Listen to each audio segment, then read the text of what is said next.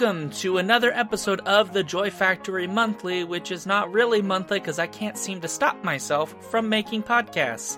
I'm Sean Duke, you probably already know that, and if you don't, well, congratulations, you've just discovered who I am. This episode is on a topic that was suggested by a fellow by the name of William Bush, who supports me on Patreon for The Joy Factory at patreon.com/The Joy Factory. And that topic is really about the unbearable joy of ghosts, which is a topic that I find very interesting, not least of all because the last year or so I've become utterly obsessed with horror, as some of you know, and in that process I've watched a great deal of horror films which feature ghosts or ghost-like things or entities or things that effectively are ghosts. And I've also watched throughout my life, as I was thinking about this episode, a lot of movies that are also about ghosts that are not really about scary ghosts, per se, although the characters in those products, those films, do certainly consider them to be scary, but they're certainly not scary from our perspective as viewers. And I wanted to talk about a little bit about this weird fact that ghosts have this uncanny ability to be both terrifying, at least for people who find certain types of horror terrifying, but also, I think, oddly joyful and fun and quirky. And I want to kind of ramble my way through thinking about why that might be. And so, you know, as I was coming up with this topic, one thing that sort of stood out to me was the list of films that I've seen that are ghost films, films that feature ghosts, and they kind of fit into two very broad categories. You know, comedies or dramas in which the ghosts are not inherently scary, and then, straight horror films that the ghost or the entities that are effectively ghosts are meant to terrify us.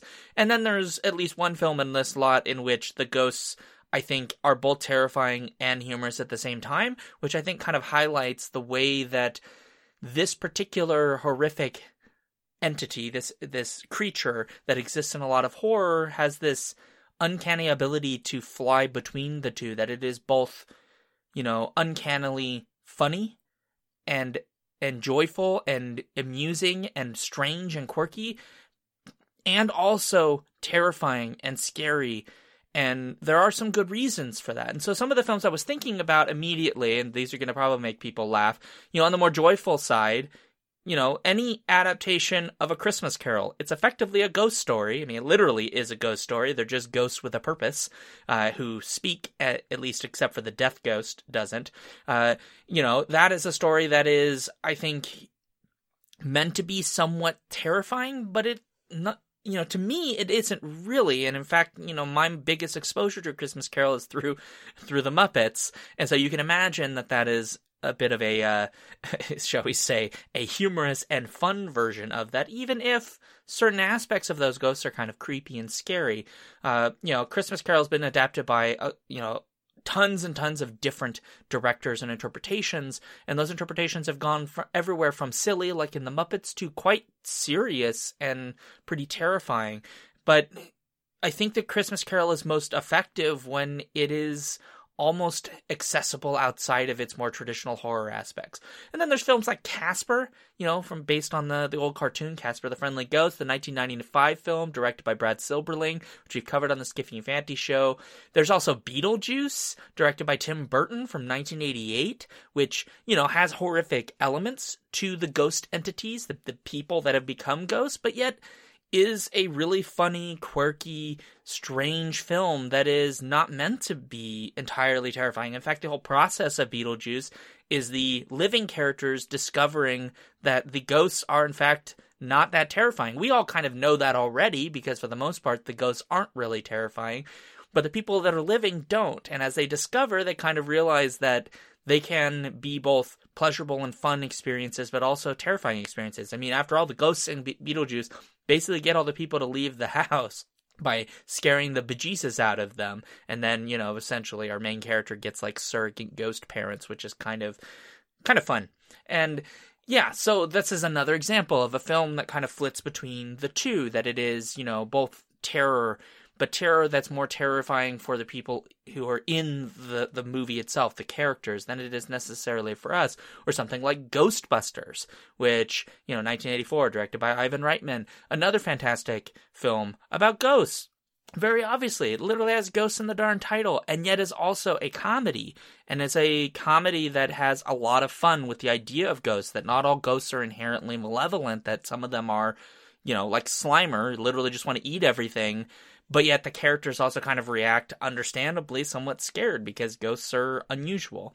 But then if we kind of flip this around, we can think of dramatic presentations like the actual film Ghost, directed by Jerry Zucker from 1990, which is a drama. And again, we see that transition from kind of scared as the medium, learns about ghosts and then realizes they're not really that scary, mostly. Or something like Field of Dreams, which is literally about ghosts and angel-like creatures, directed by Phil Alden Robinson from 1989.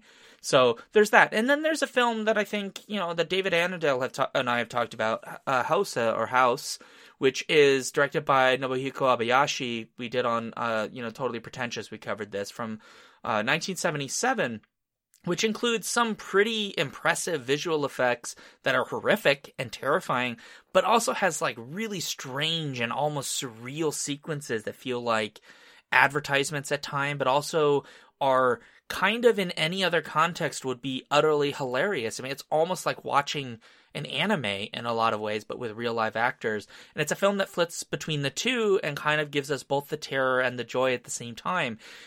And I think that's really part of what interests me about ghosts in particular. And this is not unique to ghosts. Horror has this all over.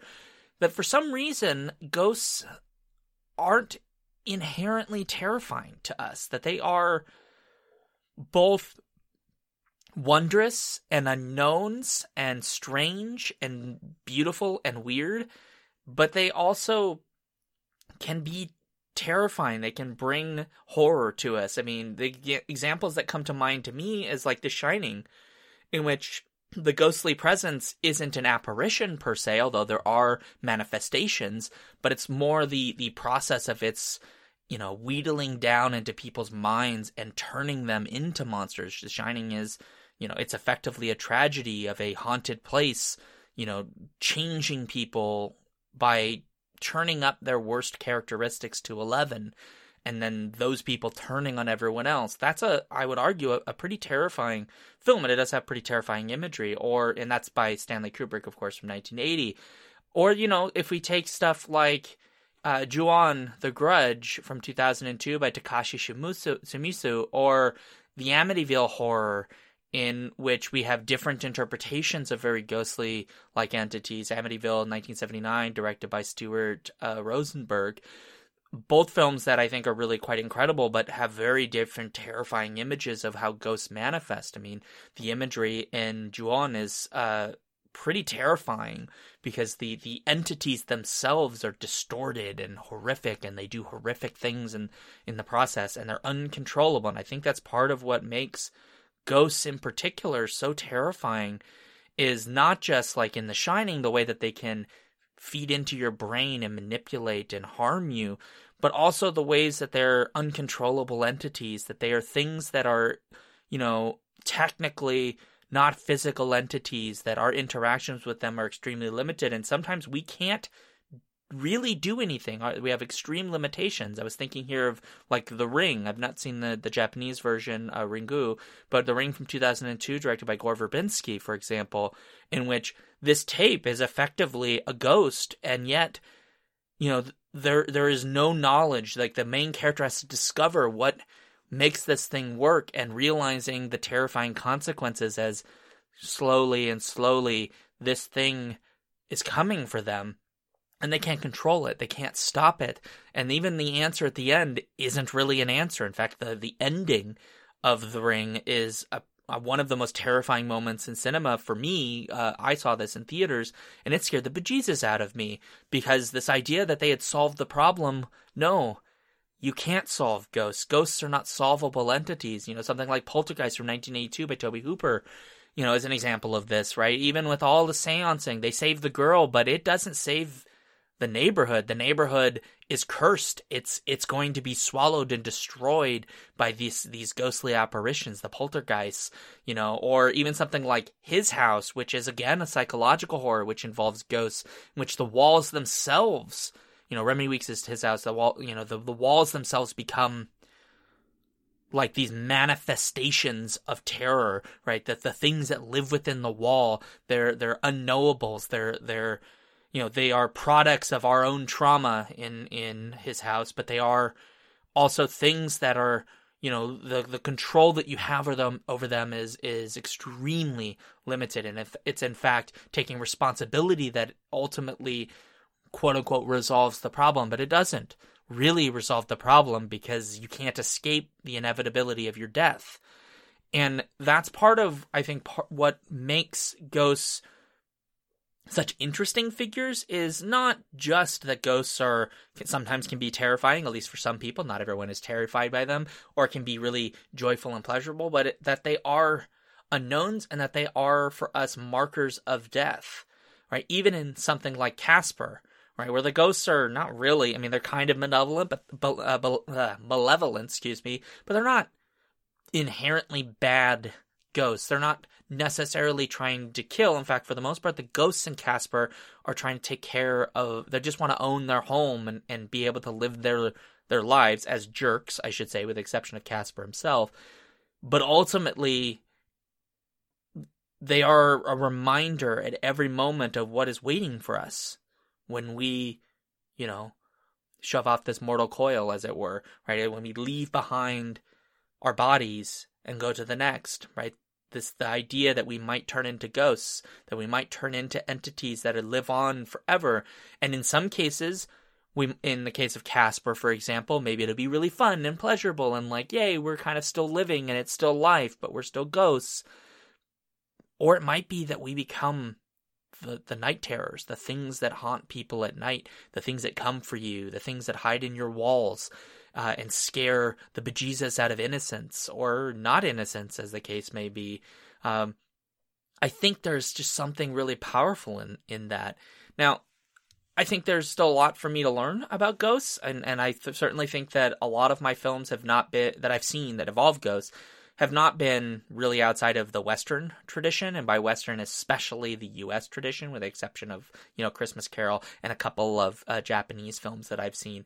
And so I'm really curious, as I start to explore this a bit more, how ghosts and ghost-like entities, things that we would think of as ghosts in the West, sort of change and adjust, and what makes them terrifying in different cultures. Not just Japanese culture, which I have a little bit of familiarity with, and a little bit is very small, but, in African cultures, right? So there is a film called The Atlantics, which I need to rewatch because I've only seen it once, and now I'm starting to think, because it does involve ghosts.